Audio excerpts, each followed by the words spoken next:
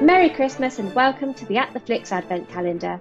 Every day from the 1st of December up to and including the 24th of December, we will be giving you a recommendation for a Christmas film to watch to get you in that festive mood. Some will be films that you know, some you won't. Here's today's recommendation.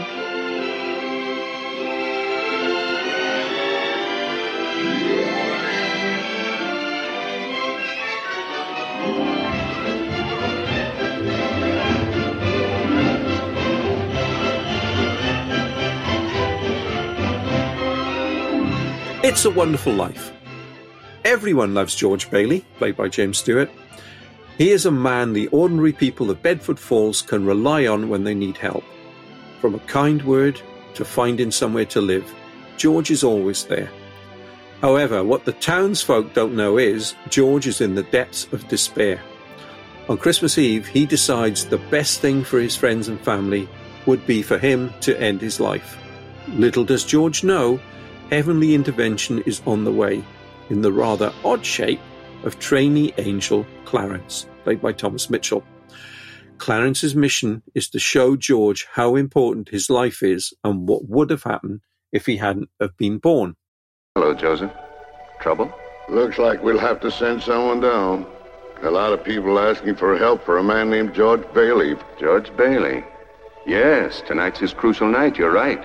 We'll have to send someone down immediately. Whose turn is it? That's why I came to see you, sir.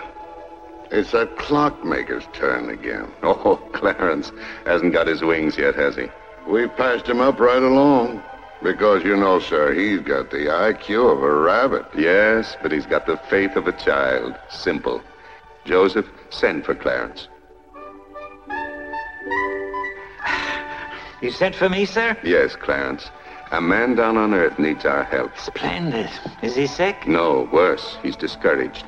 At exactly 10:45 p.m. Earth time, that man will be thinking seriously of throwing away God's greatest gift. Oh, dear, his life. Then I've only an hour to dress. What can I say to recommend It's a Wonderful Life as a Christmas treat? If ever I was going to make a list of my top 10 films of all time, it would be amongst that number.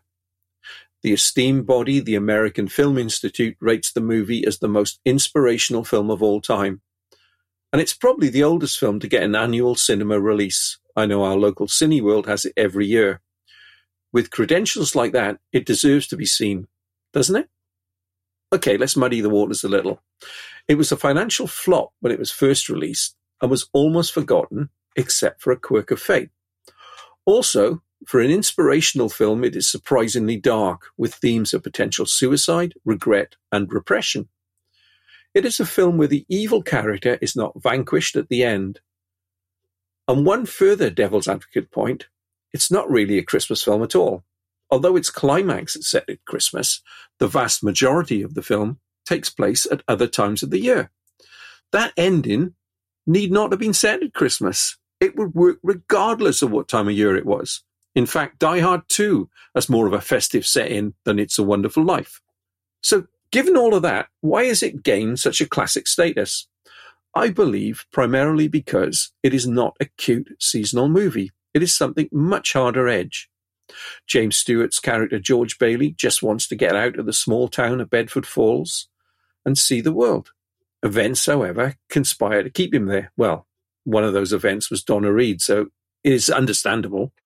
His frustration and anger at feeling trapped feed his resentment.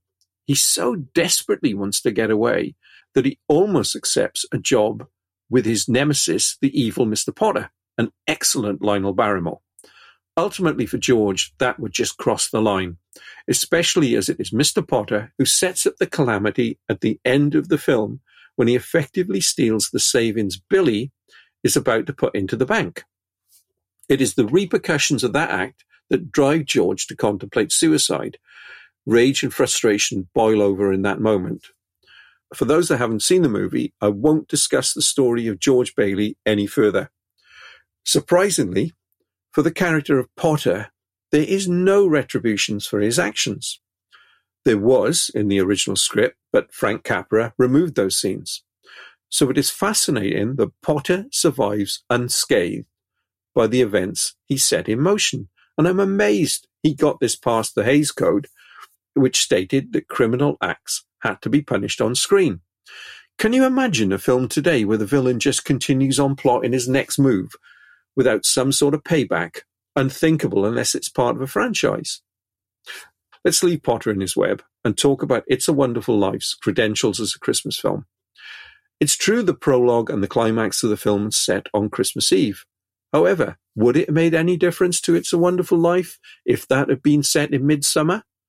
The only counter-argument to this is the redemption of George Bailey plays much better in its seasonal setting. The final point, and the one that helped create the mythology of the movie, in 1974, due to a clerical error, the copyright on the film was not renewed. This meant that any American TV station that had a print could show it without having to pay copyright fees. This wasn't exactly free, as many would have you believe. The networks had to pay story and music royalties. However, that was still a lot cheaper than paying full copyright royalties, so it became a Christmas staple. That twist of fate was a Christmas miracle in itself. It brought the film to the attention of many people who would never otherwise have seen it. They marveled at Frank Capra's storytelling and the ability to get into the life of George Bailey. The film is over 2 hours long, yet there isn't a single scene that doesn't drive the narrative. It entered the American and thereafter the world's psyche. This is my last selection of Christmas films for Advent, and in my humble opinion, it is the best Christmas film you can ever see, regardless of how much of it is set at Christmas. Have a great Christmas, everyone.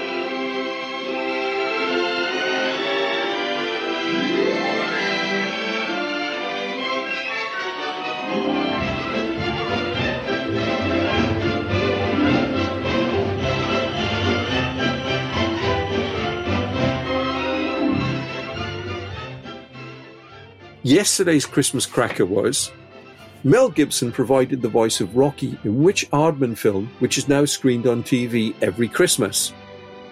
Bloody hell, Graham, why do I keep getting these Mel Gibson Christmas questions? Anyway, the answer to that is Chicken Run.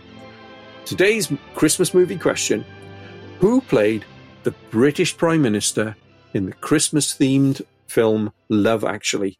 See you tomorrow with the answer.